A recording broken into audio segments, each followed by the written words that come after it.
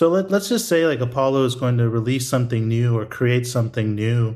How does the DevX team, like, how are they integrated into that process? Are the engineers themselves required to write docs, or is it like a partnership between the two teams? Like, how's that run? So we like to get involved as early as possible. And so where we found the most success is when developer experience is partnering with engineering to develop the features side by side. So we could be reviewing design docs, like providing feedback on the shape of the API and the ergonomics of the API. We also like to kind of have a doc strategy in place first. One of the things that we really pride ourselves on is that everything that we release, whether it's alpha or beta or a major version, is completely documented so developers know how to use it. And so we have folks on my team who are specialists in docs. However, they, not exactly write the docs for the engineers, but they empower them to write better documentation. So they'll sit with them to figure out like, okay, what should the information architecture look like? How should we structure this page? Then engineering will come in and kind of like fill in the details, and we'll work collaboratively with them and test out the docs to make sure that the steps all make sense. So it's really a collaborative process from start to finish. And I think, maybe I'm biased, but I think that's why Apollo's tools do have such a great developer experience, because it is baked into how we do product and engineering here. That's super fascinating to hear. And I'm glad to hear it's working well. Obviously, people tend to love Apollo's tools, so you're definitely doing something right.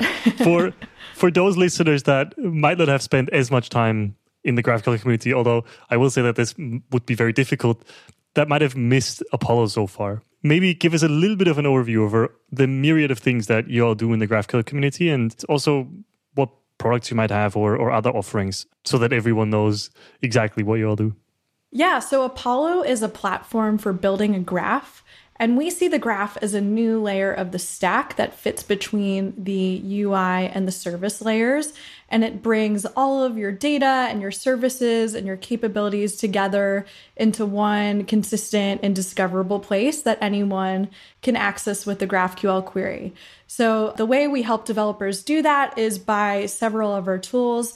Obviously, we have Apollo Client for web, iOS, and Kotlin, and that helps developers connect their clients to the graph. We have Apollo Server, which is our open source JavaScript implementation of a GraphQL server to help developers get up and running with the graph quickly. We have Apollo Studio, and that's our SaaS offering. We have an IDE in the cloud called Explorer that helps developers write queries really quickly, save their work, and share it with their team.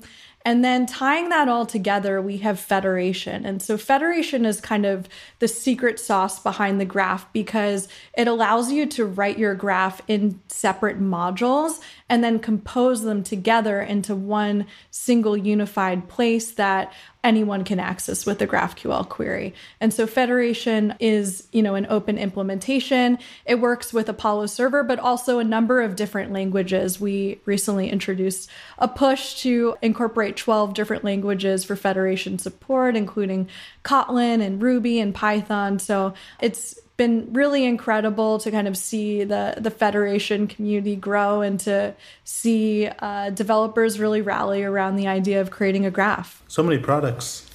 Yeah, it's fascinating because we meet with a lot of companies here at Graph City that also use GraphQL. Definitely not as many as you do probably at Apollo, but quite a few.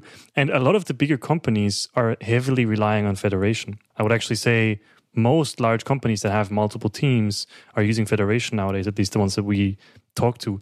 And that's been really fascinating to see. And I think you've clearly hit a mark, right? There clearly was a problem there that you're solving really, really well. And from what we've heard at GraphCDN, people are very happy with Federation and how it works. Yeah, I think it really solves a need for developers, right? Like before Federation, we had either a GraphQL monolith. And I think that's a perfectly fine way to get started, but obviously requires a lot of special tooling to do it correctly, especially at GitHub scale, for example. And so, eventually over time, that monolith can become a bottleneck with many teams like making changes to the graph. Then I think we kind of saw the rise of like multiple disconnected graphs like spinning up in a company, right? And, I think that is maybe an okay way to like get more client teams onboarded. But when you have like those separate backend for front ends, then you just have like the point-to-point connections that we used to have with REST, and you're not like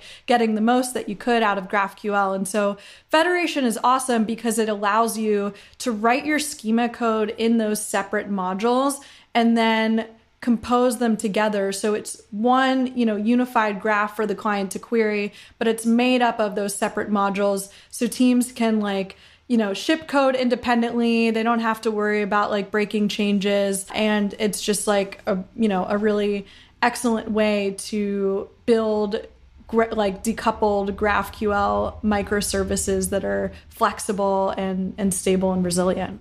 Federation's come a long way, from back when this podcast was airing. Schema stitching was the way to do this GraphQL one graph type of deal.